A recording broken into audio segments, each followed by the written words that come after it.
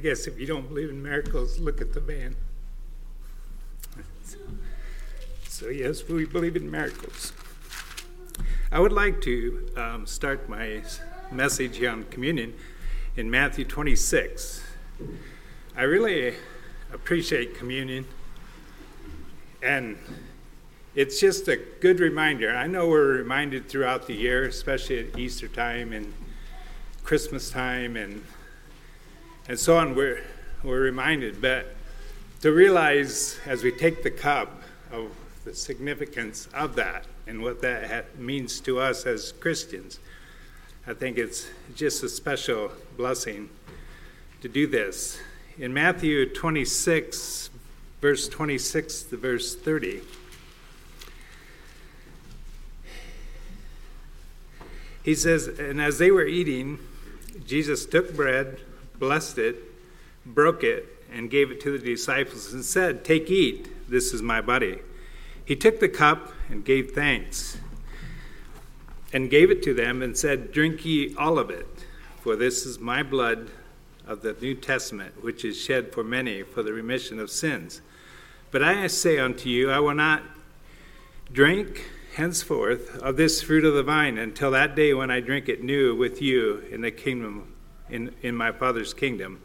And when they had sung a hymn, they went out into the Mount of Olives."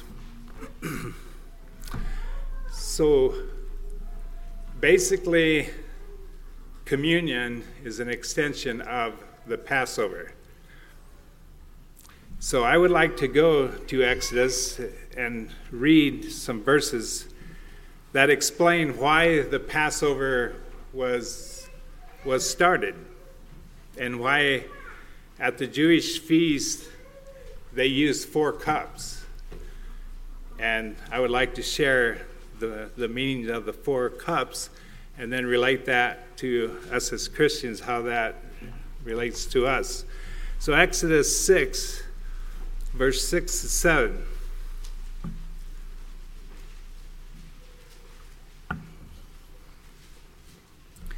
"Wherefore say unto the children of Israel, I am the Lord. I will bring you out from under the burdens of the Egyptians. I will rid you out of their bondage, and I will redeem you with a stretched out arm, with great judgments. And I will take you to me for a people, and I will be to you a God, and ye shall know that I am the Lord your God, which bringeth you out from under the burdens of Egypt." So that's the 4 cups. Jesus says, God says, "I will take you out." And so the first cup is drank early in the Passover feast of, "I will bring you out. I will bring you out of Egypt." And the relation that I see in this is going now from the Old Testament to the New Testament. Jesus says, "I'm going to bring you out." Bring us out of what? Let's go to 1 Peter 2, 9 to 12.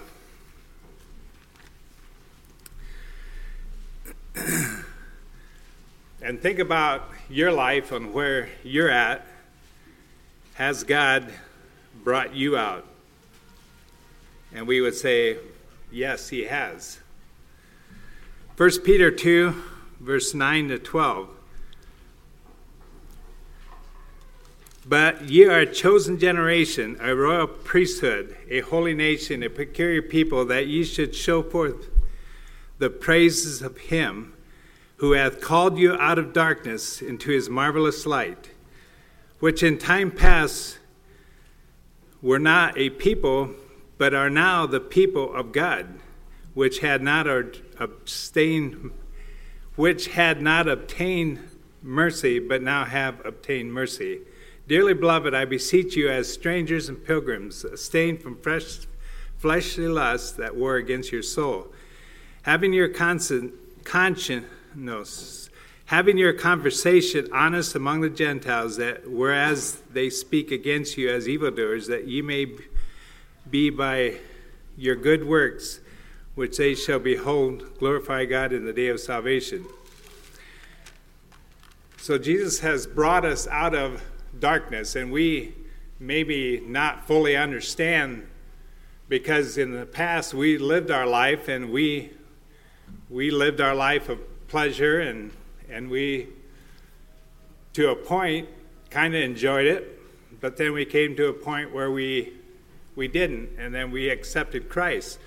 So God has brought us out of the world, you might say, and has brought us into where we're at today. And then the second one, the cup that he has given, was the cup of a rid you out of bondage. So they would take that also at the meal. And think about, so many people in the world think that we are in bondage being Christians, but I would say it's the other way around, because in the past we were in bondage. Sin had control of our lives, and we couldn't change it. And we continued to go after the things of this world, and we became slaves to it. But Jesus said that I would like to, I don't know why my mouth's getting so dry this morning, but Jesus said I want to take you out of that bondage. I want to break that bondage, or God desired that for the Jews. I want to take that out. And now Jesus came, and also I want to rid you of the bondage of sin. I want to change your life. I want, you had a life where your thoughts were this way. Now I'd like to change it to start thinking on me. The Jews called it the cup of sanctification, where it's taking us and then cleansing us. Not only did he take us out of bondage, but he then cleansed us and made us clean and made us pure. Matthew 11:28 says, "Come unto me, all you that labor and are heavy laden, and I'll give you rest. Take my yoke upon you, learn of me, and I am meek and lowly in heart, and ye shall find rest unto your souls." So Jesus says, come unto me and I'll give you rest. And we don't think of ourselves as burdened when we're in sin, but yet we do. We are, and that's why we come to a point in our life where we just want to give up and accept Christ as our Savior, because we're not satisfied with the direction that we're going and being in bondage and so on. And I want to give you rest, and that rest is a rest, a peaceful rest, knowing that my sins are forgiven and knowing that I'm clean, and that is very restful. But I wonder, coming into this Christian life of ours that we have,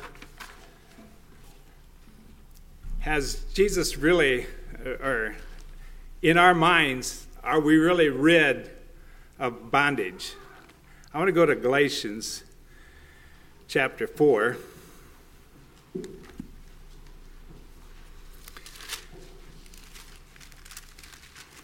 I think, in a Christian life, we give our life up over to Christ, and we die to self and so on. But I think in our lives we continue to struggle with the sins that we've committed in the past. And I would like to share a message on that next time, on how we get out from under that bondage. Galatians 4, verse 3 to 4. Even so, we, when we were children, were in bondage under the elements of the world. So we're in bondage, and we understand that.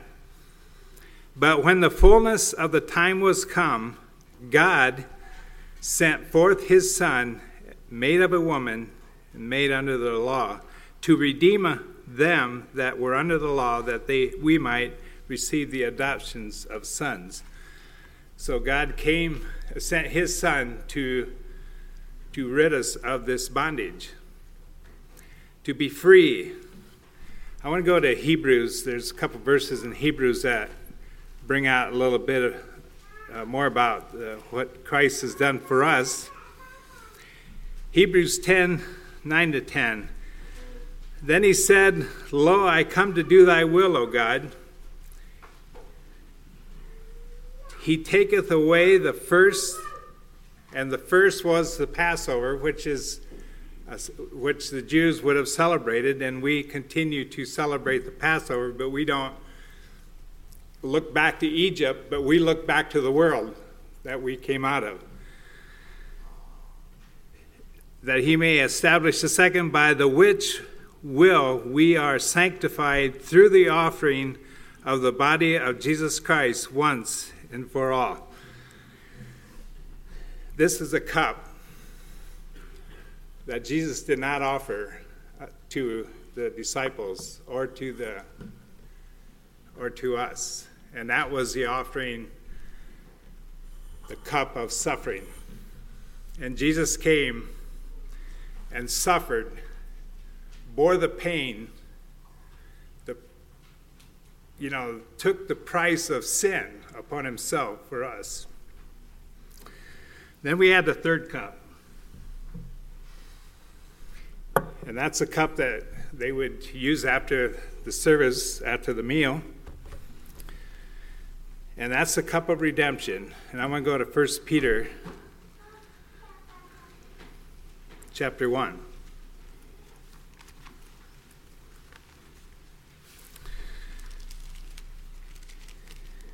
And I think this is the cup that Jesus offered the disciples and says, take, drink, and drink all of it. This is my blood.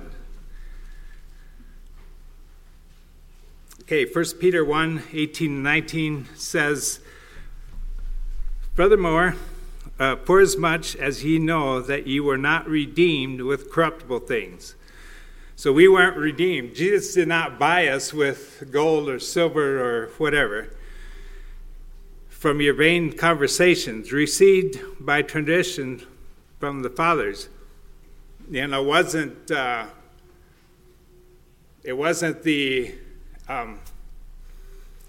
heritage. It wasn't our father's position. It wasn't who we were. But he did it for even the most sinner of the world. Let me finish this. I lost it somewhere. But with the precious blood of Christ, as of a lamb without blemish, without spot, who verily was foreordained before the foundation of the world, but was manifest in these last times for you. And then I want to read a verse over in Titus chapter 2, verse 14. Who gave himself for us that he might redeem us from all iniquity and purify unto himself a peculiar people zealous of good work.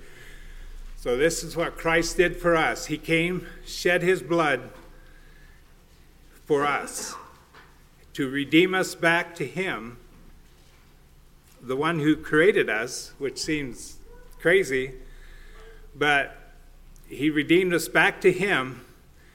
And we are a peculiar or a particular kind of person that God loves. And he's desiring for us to come back and to live and be with him. And that brings us to the fourth cup. And in Exodus, if you'd read the last part of it, says, and I will bring you to myself. So in other words, the fourth cup is when, Jesus did all that for us so that we can go to live with him, to live in paradise and be with him forever. I want to go to John 14, verse 13. It brings that out. It says, and whatsoever ye shall ask in my name, that will I do, that the Father may be glorified. I have the wrong verse. Verse 3. He says, if I go and prepare a place for you, I will come again and receive you unto myself, that where I am, there ye may be also. And this is the cup of accepting. And Jesus is going to accept you as you stand before the pearly gates and meet him in the air. He's going to accept you as his child, as his adopted son and daughter.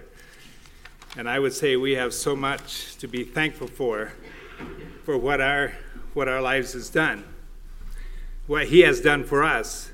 So when we take of the cup, the bread and the cup, think of our lives, how he took us out of darkness into his light. He took us out of the bondage of sin, and he redeemed us for himself. And not only redeemed us, but he cleansed us and made us pure and holy, that we can stand before him and not have any sin in our lives. And then he will receive us to himself in the air. When Jesus took the cup of redemption, he said, drink all of it. I want to go to Corinthians and read that. 1 Corinthians 11, 23 to 25. For I have received of the Lord that which...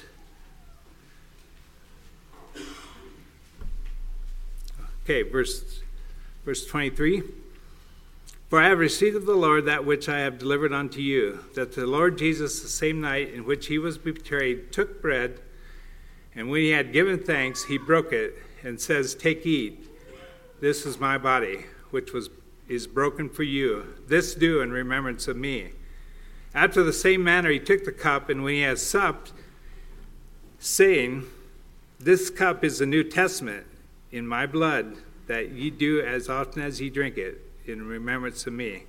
And as oft ye eat this bread, drink this cup, you do show the Lord's death till he come. And like I said, we need reminders. And so as the cup is offered to you, Jesus told his disciples, drink all of it. Don't take a sip, but drink all of it. And thinking about that in all our lives, that's his desire, is to be fully cleansed before him. That is my goal, to be pure and holy. That is my goal, to look at my life, and if there's any sin, that I want to take care of it because of who he is and what I'm striving for in my life. As I go through life, realizing the bondage that sin has on me and what its effect it had on me, I don't no longer want it to go there. It's because of this third cup. So drink all of it and remember just what the Lord has done for you in your life.